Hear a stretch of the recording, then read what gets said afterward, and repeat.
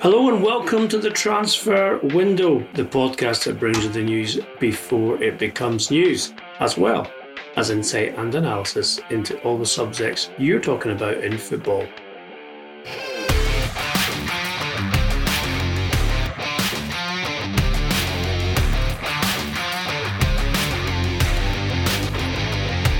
Today we are doing a La Liga special with our special guest, of course, Mr. Graham Hunter, presenter on La Liga TV, author. Super sub. Yeah, he's apparently Mark McGee of La Liga TV. Dingus reincarnated. Dirty Dingus.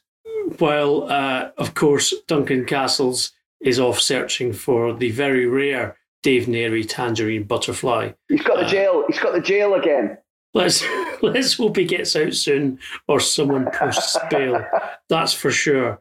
We're going to start, Graham, with a little bit of news, or a big bit of news actually, on Mauricio Pochettino, a coach, of course, who has been out of work since being sacked by Tottenham Hotspur almost a year ago, to be replaced by Jose Mourinho. It's our information that Pochettino, having sat fairly quietly and satisfactorily in his gardening leave. Remember, he didn't get a payoff from Tottenham. He is still being paid by the month. Is becoming, and I say this in the words of a contact close to the Argentinian, he is both impatient and agitated to get back to work. This week, he was linked with a job in Russia at Zenit St. Petersburg. However, we have been informed that his representatives are trying to create a market urgency around the former Tottenham head coach because they see major jobs potentially coming up on the horizon. And by I say major, I mean the top jobs in world football. Barcelona obviously have recently employed Ronald Koeman as their head coach, but his president, the one who appointed him, resigned this week. Zinedine Zidane is under pressure at Real Madrid. And of course, there are still questions over both Ole Gunnar Solskjaer's capability to make Man United a progressive and challenging side, as well as Pep Guardiola's contract expiring at the end of this season at Manchester City. Graham, for me, it's a surprise that Pochettino has not been employed before now, but at the same time, it did occur to me, and we've said this in the podcast before, that he seemed a bit unlucky with timing with regards to other people being appointed after fairly closely after he was sacked by Spurs. Now, he's never won a major trophy. Is he still relevant? And do you think that he would find a job in La Liga, especially at, of course, both of the super clubs? Well, I want to reach, first of all, for was it Murder at Nightmare Hotel? I know you're a big Fraser Crane fan. And there's an episode where, no, you are. Listen, people, he's probably mentioned it already. And it's not only for Daphne. And there's an episode where Fraser stages an old radio play, doesn't it? And he gets everybody involved. Because he takes over, people don't get to say the lines they want to, but Niles has a go, and whoever the restaurant critic has a little go at just running off and doing their own Gil Chesterton. Gil Chesterton, yes. Ladies' man.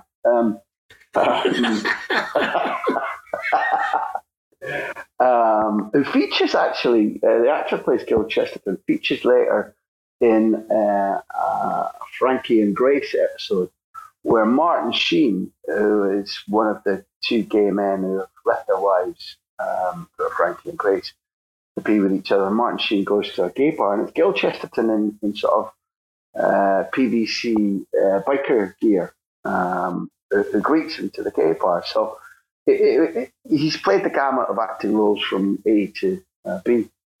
But I need to start with my two favourite personal Pochettino remarks in order to answer your question adequately. And I was interviewing him at Spurs when he was still playing his matches at Wembley. I said to him, you go away and play with no problem. You go on the road in the Champions League to stadiums you might not have been to, and you play with naturalness and you attack and systems work. And what the hell can be the problem of playing at Wembley and not it feeling like a home stadium because it's in your own city?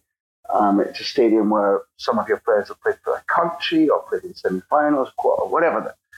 And he said, let me just put it like this. He said, when you go to really nice, fancy 5-star hotels and the service is brilliant and the carpets are lush, feet sink into them, the bed has got a wonderful mattress, the pillows, you got a choice of better pillows or hard pillows, the curtains keep the light out, you have a wonderful dinner, you go off to your bed, and you can't sleep because it's just not your bed. He said, that's what it's like. And I loved it because nobody's ever been able to explain that to me properly before him. And at the end of the interview, when the charming press officer began to cough quite noticeably, because Maurizio and I were set for our second hour, and therefore I stopped and said, have I gone on too long here? And the press officer said, well, Gary Lineker's waiting outside to film for BBC, and Pochettino was like, look, I've been enjoying this. He said, next time that you book for an interview, you ask for 2 hours. He said, because this was supposed to be 15 minutes. So he loves to talk. So whichever club is thinking about hiring him, you're going to get a bright mind and a good talker. You said you were surprised, but I'm not, specifically for the reason that you delineated, in that if the market conditions were right, he'd have been out of a job for a day or for however long he wanted to still draw Spurs wages and not take a new job, and that would have changed his payoff. And had the right jobs been available, he could have been back in work. Well, he could have been back in work at the time where at I think last Christmas, New Year, Arsenal were working out how to replace Emery, and Raul Sanllehi was still in post there, flew to Buenos Aires and took a Catalan lawyer with them to try and see if they could engage Pochettino for Arsenal. And for a number of reasons, that didn't play out, and I would bet that nobody at Arsenal regrets having Arteta, who has looked as tactically astute, as brilliant a communicator, and as inspirational as almost anybody has in their first year of coaching since probably Guardiola. So I thought you nailed it there, Ian, in that, the market conditions meant that the obvious clubs where they would want Pochettino and Pochettino would want them have, for one reason or another, either maintained their coaching position or changed in a way where there was a drive, a logic to going with whoever's got it instead of Pochettino.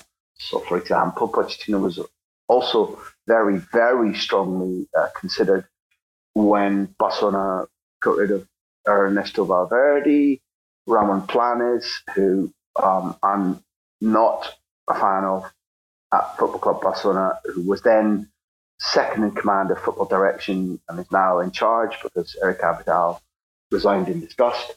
Planes and Poch were together at Espanyol in Poch's really early days.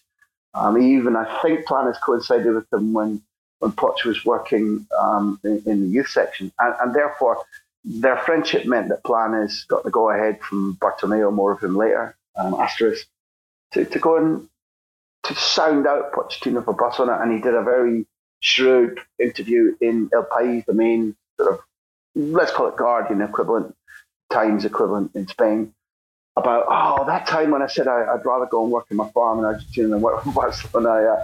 I didn't mean it. And anyway, I'd like to kind of change okay, fine. We're all allowed a reverse gear in life. I think that's Ian dealing in the quixotic, snake twist turns of the transfer market. That, reverse gear is not only allowed, it's almost imperative. So let's not hold it against him for that. And I think that I guess you were teasing me with is he still relevant? I think that he epitomizes the modern coaching school. I think that his stock will have risen for two reasons. In that he earned Spurs a gigantic amount of money, more than they've ever earned from European football before in their entire agglomerated history. And in times of financial losses and pandemic, being not in European football, but being in European football and advancing far to take every single penny that's available to you has become more vital than ever. So Pochettino's stock will have risen because of that. Pochettino's stock will have risen because, he hasn't had any home defeats in the last couple of years since Spurs sacked him. And when people look around, they forget the things that maybe caused Daniel Levy to break what I thought was still a fruitful. They were going through a bad patch, but I think counselling and more support in the transfer market from Levy could have brought that relationship back, and that could have changed that group, although it was stuck in a rut. Nonetheless, Levy is entitled to make decisions. He's in charge of the club. He's done extraordinary things to the club, corporately, structurally, and financially, and therefore fine. But my point of view is that he's at least as relevant, more relevant now than even when he was at his peak at Tottenham Hotspur. And you said he's antsy. That was your news line. I honestly, firmly, Ian, believe that he will be ill-advised, foolish to try and galvanise the situation. I think it might feel like he's got his car keys in his jeans pocket and he's sitting on them on a hard bench. It may feel that, he wants to get antsy and get moving, but the truth is he's actually in the power seat, because between Barcelona, Real Madrid, Manchester City, Manchester United, all of which you mentioned, and who knows about Chelsea, let's say, and we have to wonder about exactly how attractive other Italian or German sides are. But Leonardo wants Tuchel out at Paris Saint-Germain, and it's the size of compensation that's stopping them.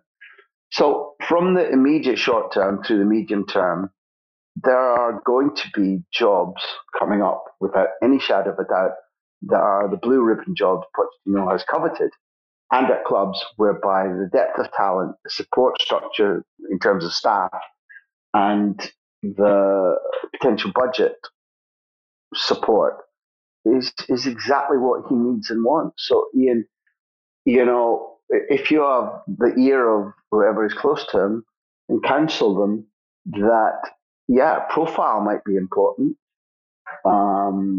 It seems to work very well if you're on TV analysing the very clubs that you might be inheriting in 2 to 6 months.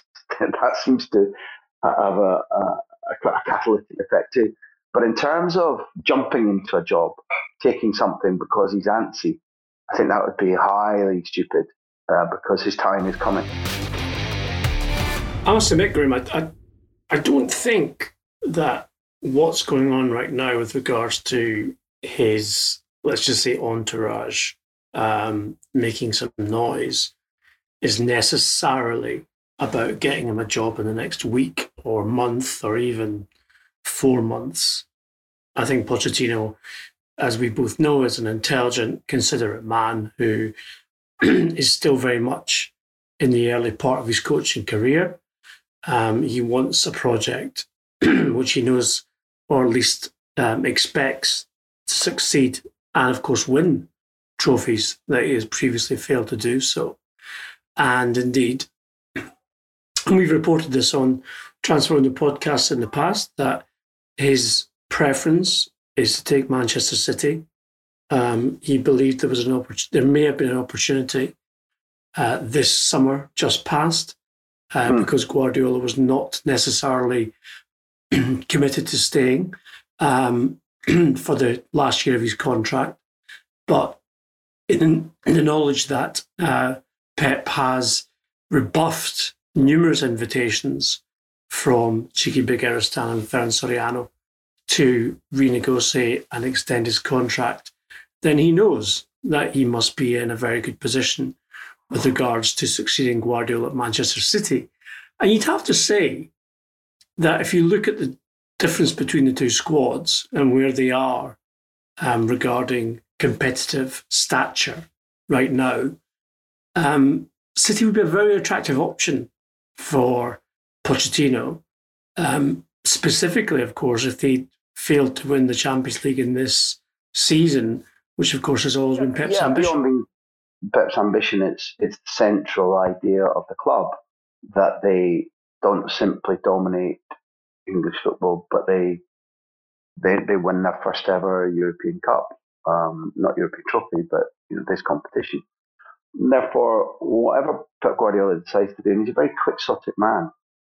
I think it's important that I know that let's spring 2020, early spring, late winter, Pochettino believed he'd heard tom-tom drums that things weren't great for Pep at Manchester City, and that he believed he'd heard that the previous summer things had been a bit fraught between Begiristain and Guardiola.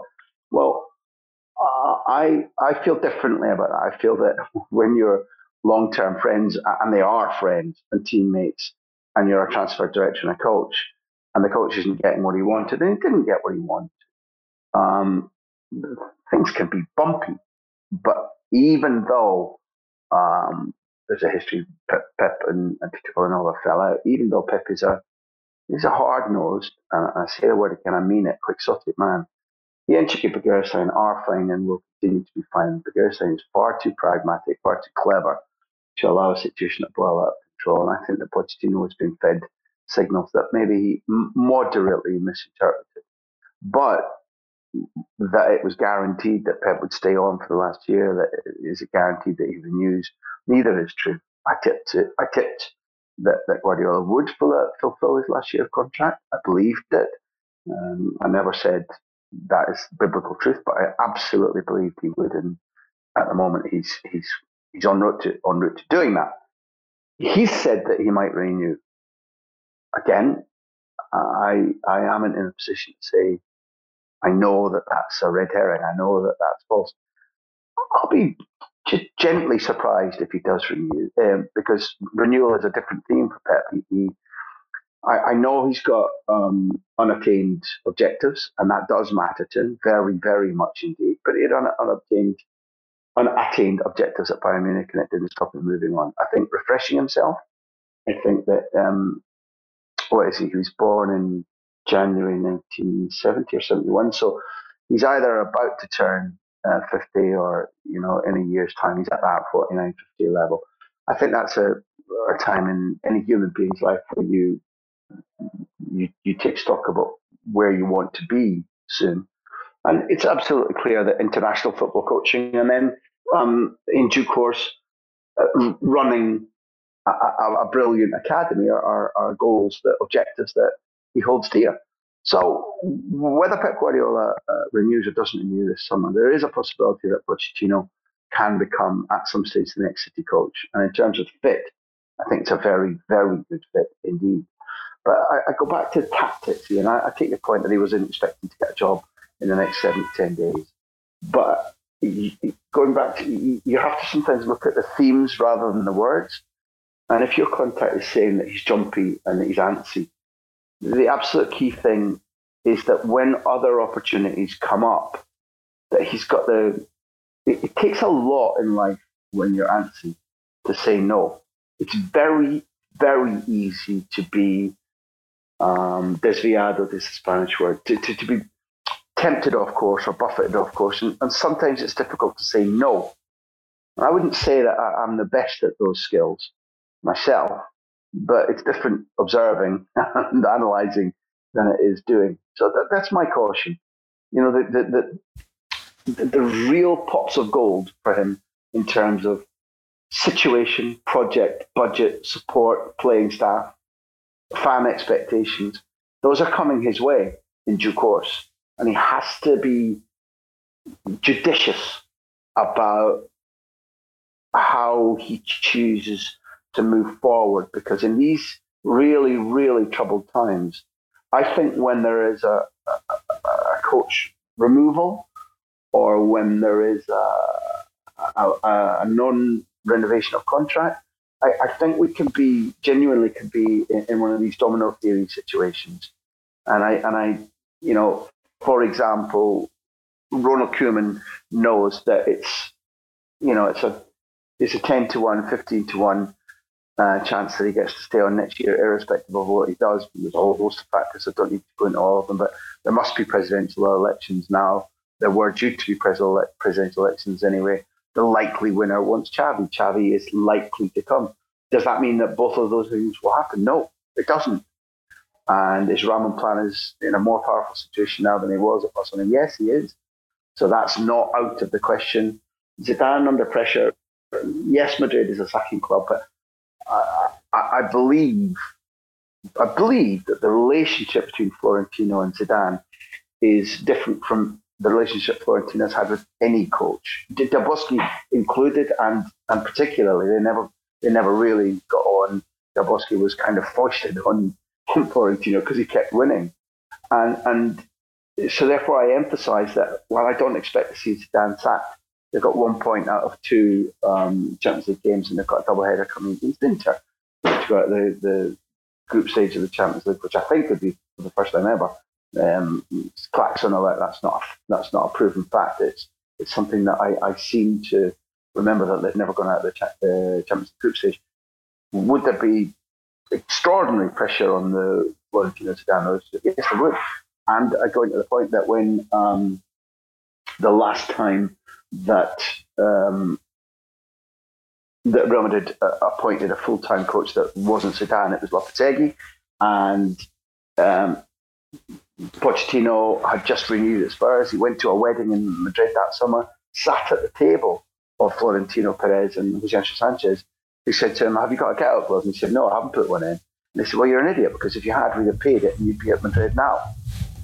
So that level of desire and approbation almost never goes away. You know that in football, whether it's like by the striker that scored against us, by the keeper that saved umpteen chances against us, or the coach that I've always lusted after. Usually powerful men, and it's usually powerful men. There's powerful woman at Leganés in charge. There was one at Rayo, at Norwich, but our experience says powerful men usually get what they want in football, and there come a stage where either through Zidane's volition or Florentino's volition, there's a change at Real Madrid, and I think it's more likely to be under Zidane's volition. I think he's reaching a level of satisfaction, tiredness, success that will probably sometime soon, and by which I guess I'm meaning at or even before next summer, he goes, okay, it's time for me to refresh and renew and reassess. And if Pochettino's doing nothing, but then he will be the next coach. Raul is doing well at Castilla level. Xabi Alonso, Real Madrid would love to have back, and he's the coach of the youth team, B team at Real Sociedad. But I do believe that they would go for Pochettino first. So that's the theme I was trying to put you in, that I think that somebody counselling him, be wise, be slow, take time on the ball. There's the expression. Absolutely. I think Pochettino, as I said right at the start of this conversation, is someone who is intelligent and considered and will weigh up all of his options. I think his patience has not been exhausted. I do think that the person that I spoke to with regards to on the back of this so-called interest from Zenit St. Petersburg, who said he was becoming a little bit agitated at not working, has a vested financial interest, let's just say, in Pochettino joining another club sooner rather than later. And therefore you don't always get what's 100% accurate happening in the mind of the coach himself. I think also that the time will come next spring when the top clubs, and some of them obviously that we've talked about, Graham, will be weighing up their options. What I predict, and I, hold myself up to being completely wrong about this, is that what we might see is a kind of a race to the finish for Pochettino, because he is, along with Max Allegri, one of the most attractive and certainly one of the most seductive, if you like, as well, coaches currently available out of contract, out of a job, no compensation needing to be paid. And if a club is going to be changing their manager, then I think there will be a race to sign Poch in a way that Allegri himself is also waiting patiently for his next job. Well, that's true, but pathetic, isn't it? We've seen it when we both worked in Glasgow, and one of the two Glasgow clubs, big Glasgow clubs, will scout a player, see a player, the agent will tell the other one that's not interested, well, this club's about saying this. Oh, well, we want him too. So that phenomenon that you talked about there, about like, not sure. Oh, somebody else wants him. Oh, sexy now. That's perennial. I think it's across all cultures, and you and I know European football better than we know football in the Americas. And it's patently true. I think your guess is shrewd, but to me, it's kind of pathetic. I like front foot, proactive, thoughtful, aggressive club structures as much as I like that on the football pitch. Liverpool would be an example recently, in my opinion. And to some degree, Bayern would, because although they make mistakes, they're very proactive about curing them. They're very proactive about, say, going back and saying, well, letting Heinkes go was a mistake. He's coming back again. These types of things, I think, are just because you're proactive and aggressive in front foot and do your research, you plan, and you have scenarios, it does not mean you always get it right. But I think that the ones who are quickest to say, I see the mistake we made there, or we're thinking about that route, but we've failed to consider this person who has got all the right attributes except for one that bugs us a little bit. Well, maybe that one that bugs us a little bit we put aside. That's obviously something that would apply in Poch's case to Barcelona and Arsenal. And they were not taking an Espanyol or a Spurs man, blah, blah, blah, blah, blah. So I think your shout is good. I think the first sniff that there's genuine action around Pochettino, all the ones who are unsure, it's like managers get sacked in the international. I've always found that absolutely pathetic. Like, oh, fuck me, we've got 10 days to bed him in instead of signing him in May for this, so we've got a whole summer. Like, oh, we better act. Like, yeah, I think there's been no greater beneficiary of that particular reactive response than the great supersized Sam, who seems to have got more jobs and international breaks than any other. I'm a big fan of his. Yeah, well, I'm sure. Sorry, that was a non-infectious cough. Indeed, it was. Just so everybody understands what I'm saying. I'm sure, as our listeners know, he'll be firing up the Granada as we speak. Ready. No, Granada are doing fine. Granada, they're good. Yeah, they stop it. You leave Diego Martinez alone, por favor. So, speaking of transitional phases, as we are, obviously. No, you know how I identify. I still identify as he. Big news this week when Barcelona's entire board decided finally to resign after the shame of the last few months, meaning that there will be presidential elections in January. Graham, am I correct in saying? You're correct that it can take that long, but if you ask me to say it's sure they'll be in January, I couldn't. One, because there's arguments about the statutes. Two, there are arguments about how do you stage an election without the club having fully taken on the technology for electronic voting during a pandemic. So you're right to say that it's supposed to be a part-time board. That's not the right phrase. An interim board for a period of around 90 days. So, your estimate is right. But if we're honestly trying to say that they'll be able to turn it around by then I'd have some cynicism. So my question is this, Graham, given the chaos that has surrounded the club over the summer with regards to obviously the Messi saga and also the criticism overtly by players and very senior players of Joseph Bartomeu, PK as well, of course, and is that how exactly did Barcelona go forward in this situation? We've heard Victor Font, one of the frontrunners to be the new president, already state that he sees the past as the future, effectively, i.e., he wants a competitive project, and that would mean bringing back legends of the past like Xavi, potentially even Pep Guardiola, to reintegrate into the club and recreate the magic that, of course, was so brilliantly summed up in your book. Nice plug there. Making you the greatest team in the world, Barcelona. Available on Amazon if you want to buy that. I would highly recommend it. And it just seems that it's an easy sell for Font to say, look, we'll bring back all the legends and everything's going to be okay under me because I will effectively recreate past glories by bringing back past glories in terms of personnel. Yeah, an easy sell to whom? You mean in campaign terms? In campaign terms, to the socios. I mean, I don't know. It doesn't seem to be a very sort of future vision, does it? In terms of I think you've got a different point of view with regards to what signings they've made and how astute they may well have been. I think to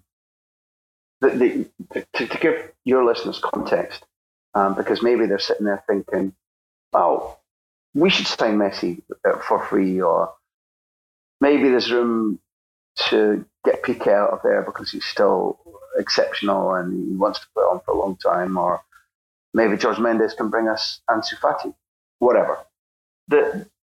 I would argue that the fact is that the outgoing board, I'm delighted that they've gone, simply because not that I have any emotions for Football Club Barcelona, but I work here, and irrespective of working as a freelance, and my livelihood depending on the health of the top teams, all the top teams in the Spanish league, it's been a vomitacious watch, seeing a squad that won the treble in 2015. That's the only club to have won two trebles, and playing football which wasn't as well or wasn't put together in such a revolutionary way as Guardiola had. But that front three, allied to the dying of the light from Xavi and Iniesta, was utterly unbelievable.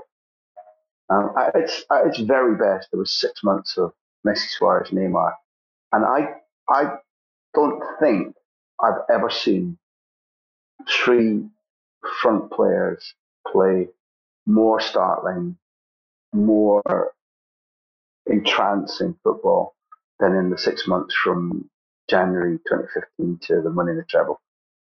Maybe the Granoli trio at Milan, maybe before my time, and there certainly have been duos or rotational fours like Sheringham and Solskjaer, generally, not just Nathaniel and Cole and York, and name your groupings. But in my view, that was extraordinary. It was a treble, and from 2015 to be losing as calamitously as that side did in Europe, first of all, where sides were cleverer and hungrier and more physically robust, and had a reductionary tactic of saying, okay, at the peak, Barcelona, when you chased them, just made you chase around like a dog after a tennis ball. But now we're flipping German shepherds, and it's a beach ball we're chasing, and they can't move it that quickly because they're too slow. We're on them, and they were.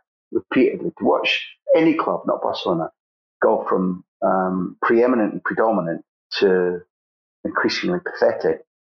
It's just not a particularly edifying watch. You can tell good stories about it if you're a chronicler, and some people like to tell the story of decline more than they like to tell the tales of ascendancy. It's fine too, but it's not for me.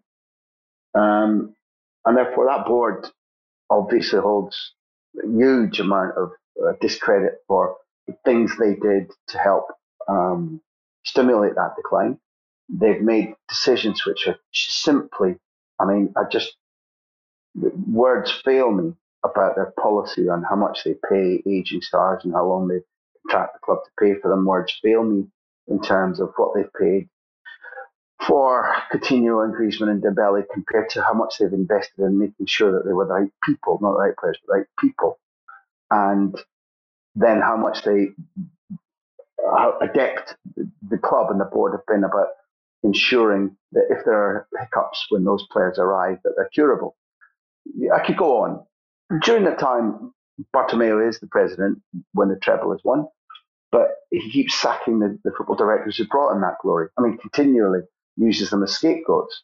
So, and also Bartomeu did something that I thought was important, and he made peace with the Cruyff family, engaged in educational courses, joint educational and medical courses between the Cruyff Institutes and Football Club Barcelona, and I thought that was a good healing idea, and Bartomeu takes credit for it.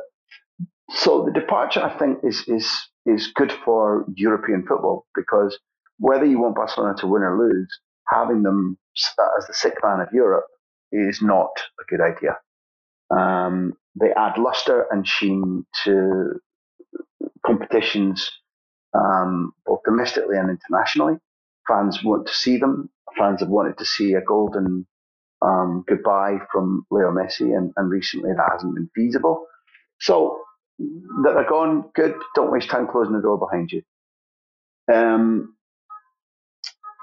That they've managed to put together a summer of transfer signings, which is probably equal best since 2008, when Chico Begiristain signed. I mean, players like Dani Alves, and the season before he'd signed Yaya Toure, and he'd signed Thierry Henry, and in 2008-9 he signed Piqué, and they brought together a squad which was capable of doing. They brought Keita, revolutionary things that squad did, and they won the treble. And that is the number one summer in Barcelona's transfer market history. Subsequent to that, you would say that Andoni Zubizarreta did an extraordinary job in building the squad that won the treble in 2014-15. But this summer, pound for pound, they had Eric Abidal as director of football, disgusted about what was going on around him, disgusted by what was being asked of him, disgusted by the fact that he felt he was just a token figure for the president. And the president had guessed that Abidal would come in and smoke a cigar and do nothing, which is the second massive misjudgment of Eric Abidal in Jose Maria Bartomeu's lifetime.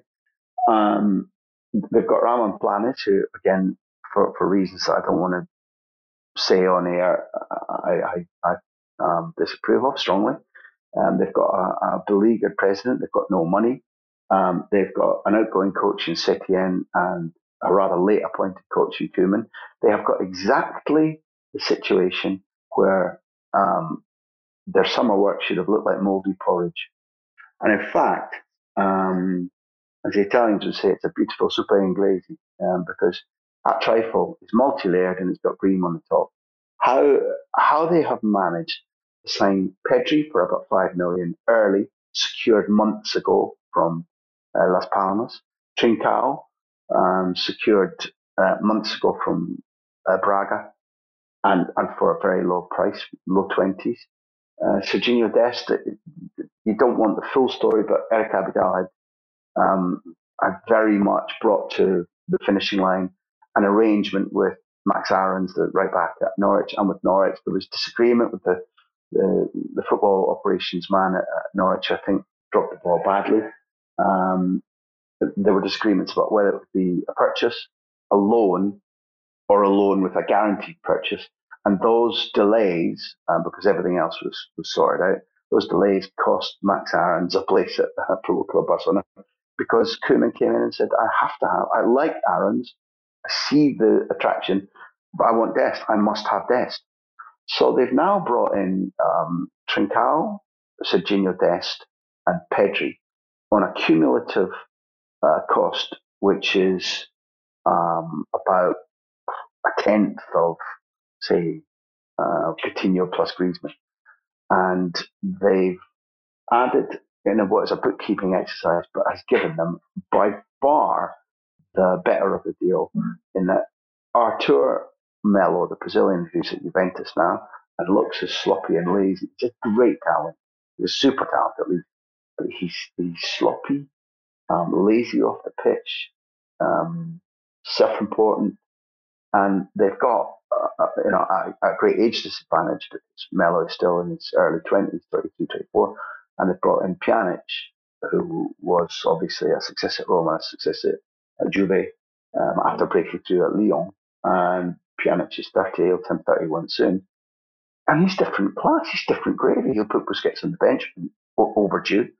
And he's about 95% match sharp, match fit, never mind match sharp. And he made a gigantic impact in giving Barcelona their first ever win against Juventus in Turin the other day.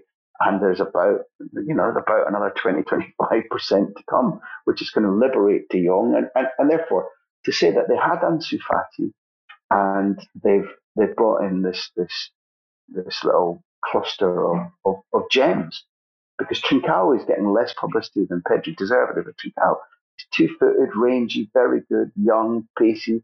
And the big thing, Ian, is that for as long as Leo Messi is still at Club Barcelona, Ansu knows how to play with him when Ibrahimovic and Villa struggled to. Griezmann has struggled to. Semedo couldn't. Ansu, Dest, Trincao, and particularly Pedri, all of whom are, range from 17 to 20, all instinctively know exactly what Messi wants of them. And some of them are like, no, give it to me now. At that age, it's extraordinary to watch.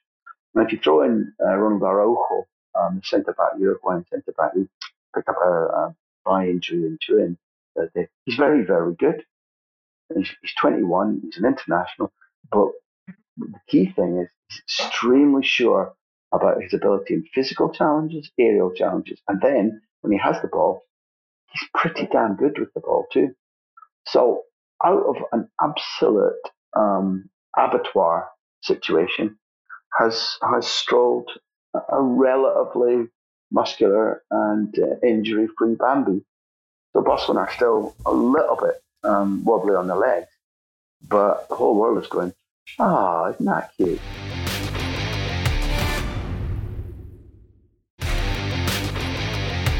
It's interesting in terms of, Bartomeu, who to everyone's, certainly their interpretation, leaves hanging his head in shame for all the mistakes that were made, that in actual fact there may be a legacy that he's left, which could see Barcelona rise once again into another golden generation of players, given the way that you have described the signings. And certainly there were signs, certainly in El Clasico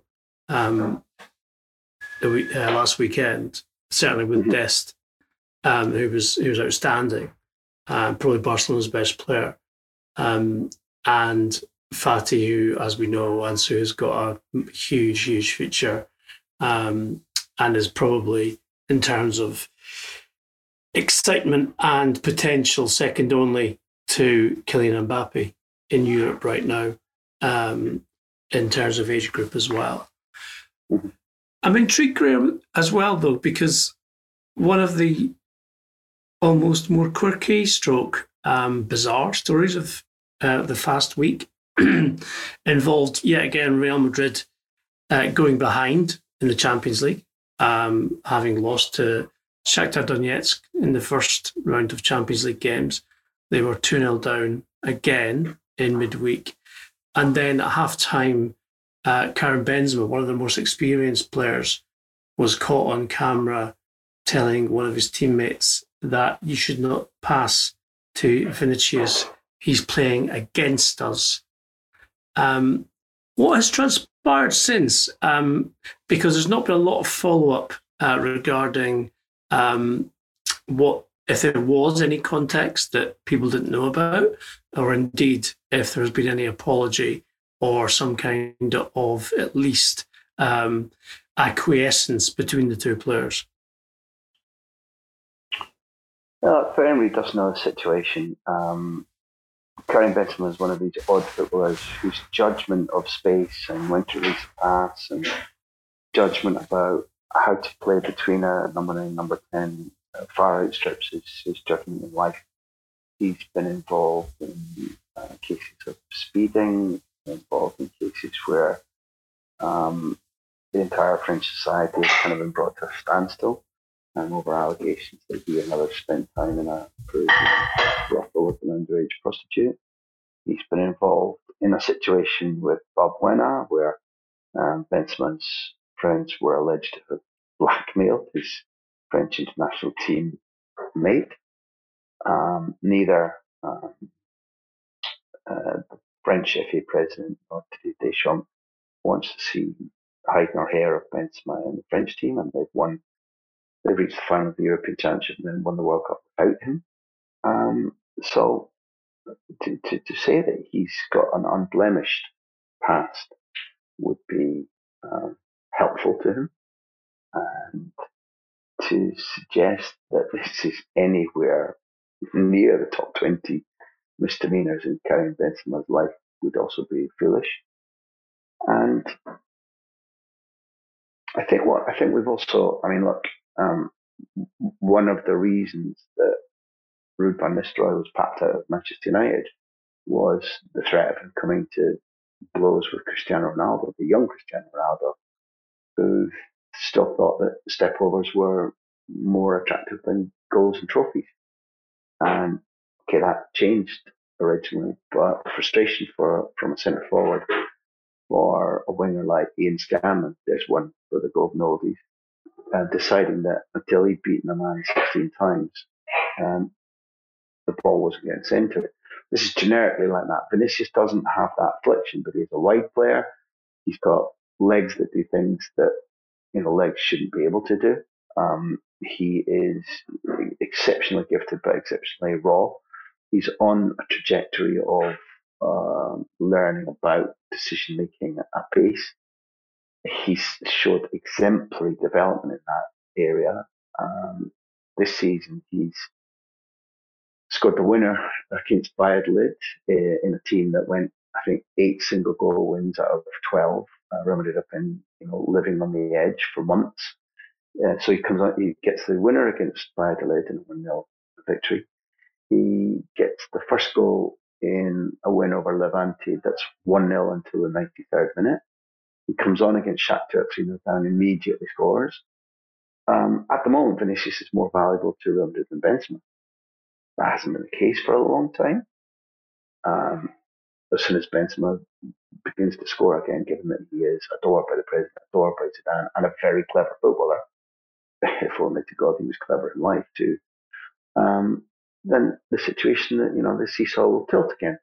And Vinicius was having one of those days where you're like, done the right thing, something, he's been in an even better situation, and he's either done the wrong thing or he's failed to do it.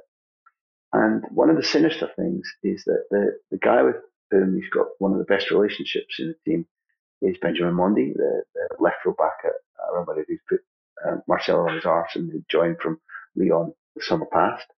And they've got a brilliant playing relationship. They're absolutely exceptional together. When Mendy and Vinicius are on the same side, the degree of understanding, the degree of interpassing, the degree to which Vinicius will double up and help, drop right back, which wingers don't like to do, and help the left back out, is exceptional.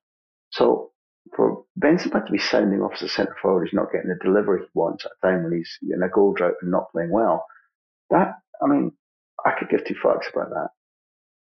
For him to be undermining one of the things that makes Vinicius better and is more likely to bring good service to Benzema and therefore help the team to win, that's ridiculous. And you're a good witness to the amount of things the general public don't know about what goes on in training grounds and how fucking bizarre and wild that can get. This just happened to get caught at half time because they were getting beaten again. Benzema's been just a woeful form. He's had massive responsibility on his shoulders since Cristiano Ronaldo left. And over the first 2 seasons, he was the number one player to pick up that responsibility. I think from the day that Ronaldo left to the end of last season when they were champions, I think Benzema scored 60 times of that nature. And if you throw in assists, his reaction to the departure of Cristiano Ronaldo is one of the things that will mark him down as a European great. And he is. What's he got? He must have at least 4 Champions League medals. So he did wrong. He's a git. We knew that. But to try and undermine one of the relationships that will make Vinicius more productive for Benzema and for the team is just it's beyond description. And if it was the old days, Ian, he'd get the scud or he'd get a boot up the arse. Sorry, that's Spanish football talk. If anybody doesn't understand it, there'll be subtitles. He would certainly be stuck up against a wall in the dressing room by someone more senior than he is. Yeah, by Walter or Archie, certainly. Sergio Ramos scored his 100th goal for Real Madrid from centre back. Quite astonishing, but not really, because Sergio Ramos is kind of akin to some kind of super human being at the Santiago Bernabeu. I know you're a big fan. Is there anything this man can't do? Can't seem to come to an agreement for renewal of his contract, which runs out in the summer. And last time that was the situation, his brother René Ramos phoned Sid Lowe and asked him to phone me to let slip the fact that Manchester United had made him an offer, which they had, and did. And negotiations hurried up, and Manchester United didn't get the man. He's 35 very soon. I think he's 34 right now. He's 35, I think, in early 2021. He explicitly stated that he expects to win another Champions League before he retires. I think he's got the hunger and the physical ability to play on for another 3 or 4 seasons. And if he's free, and I was an elite football club, then I would do what Chelsea had done with Thiago Silva, and I would buy him. He's odd. He's idiosyncratic.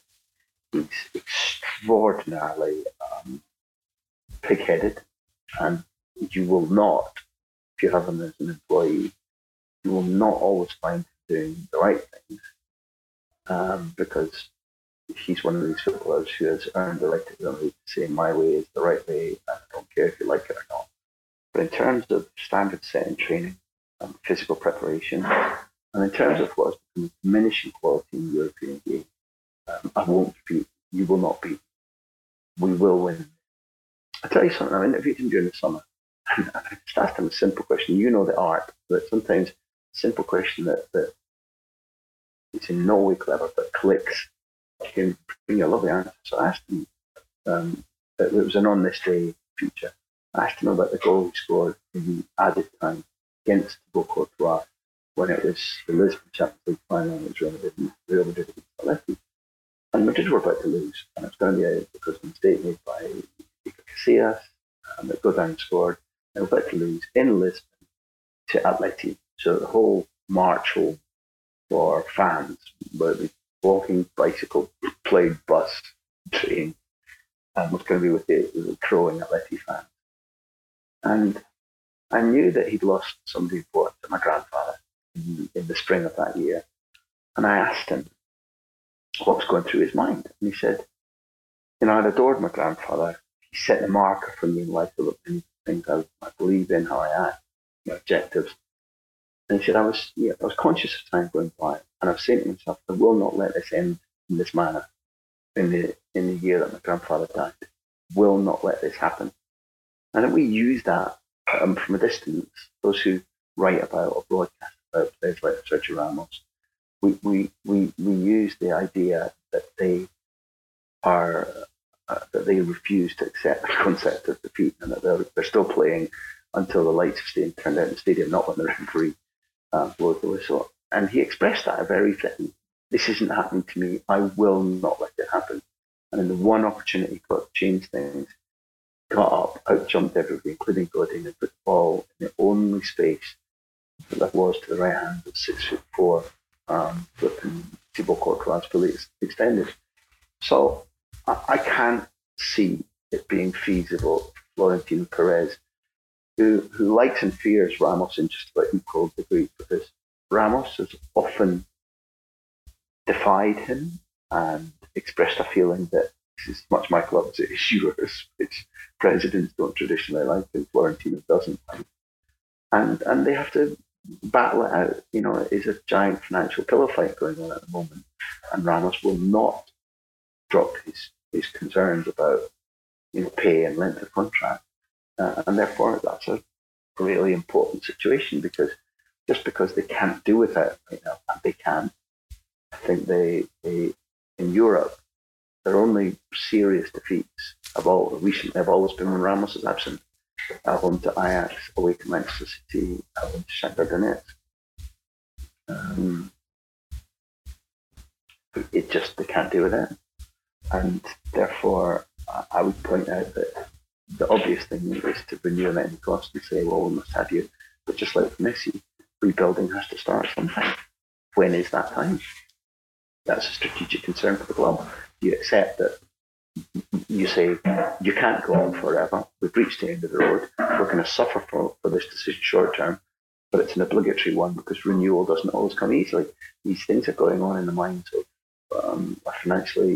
not as financially embattled as Football Barcelona by any means, but nonetheless a financially challenged Real Madrid and Jose Angel Sanchez and Florentino Perez, who want to get Mbappe at any cost, and in my opinion will get Mbappe next month. They have to think about what kind of team do they want to come to. Do they need Ramos to be there? Have they got replacements that they can buy easily for that level of character? Or do they have to shelve off some of the money that they would use for Mbappe and apply it to renewing the captain? I look forward to you letting it slip that Derek McInnes has been in touch with Sergio Ramos about his contract expiring. Just let that image sink in. And the dance. Sergio Ramos dropping the European Cup.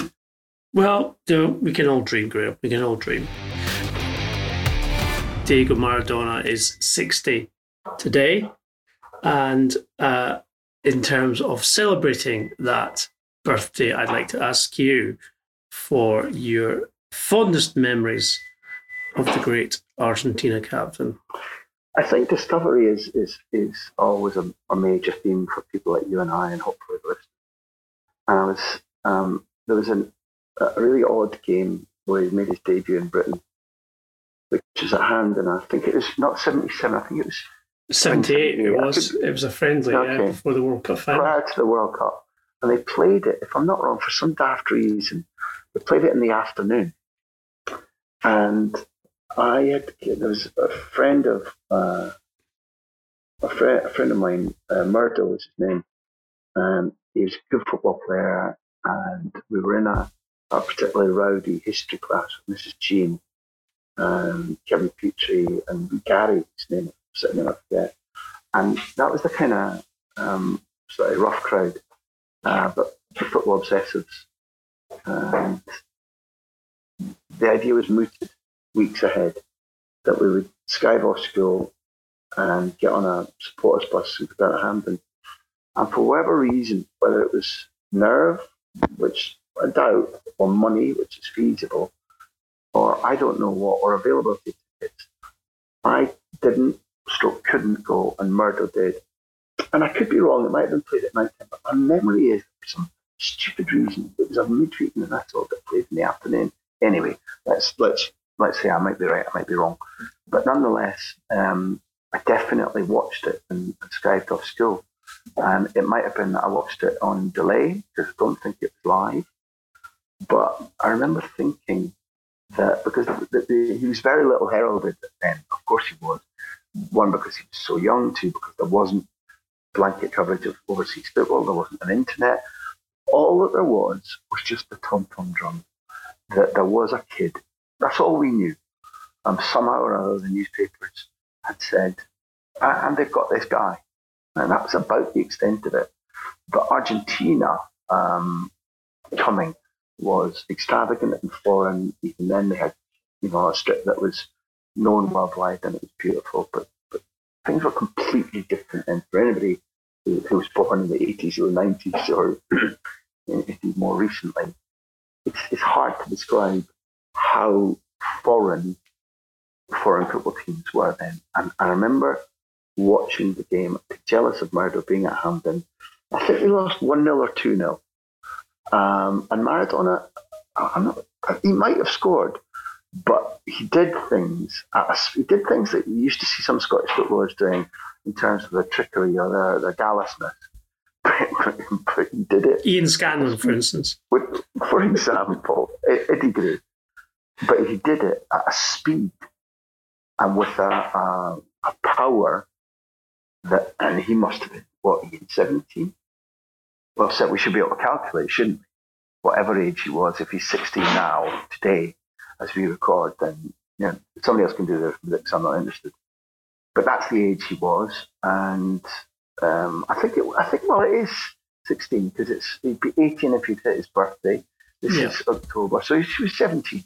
There you go. That was quite good for my standards, and it was extraordinary.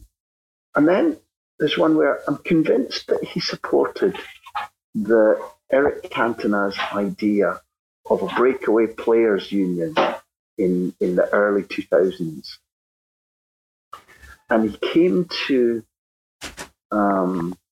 play in an exhibition match that Eric Cantona and Eric's brother, I think, was Joel, and they put this fledgling union game together, and Maradona would come and support them, and it was going to be played at Montjuic.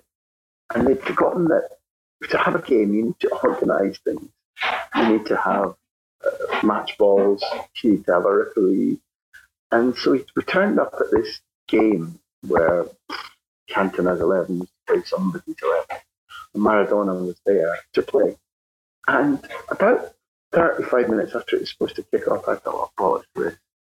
And I took a wander down to the dressing room. And all the players, most of whom at that stage were ex-players, were sort of hanging around, leaning on the dressing room wall, because literally they hadn't got enough footballs and the pitch wasn't properly marked, and the referee that they'd hired had turned up late, and it was just utter chaos. Like if football were left to footballers to organise, it was total chaos. And Maradona was sitting there, I'm certain, sitting on a bench in the dressing room, just sort of, I can't remember if he was smoking or not. And by now, other journalists and support staff had been wise enough to think, well, we can get nearer to this.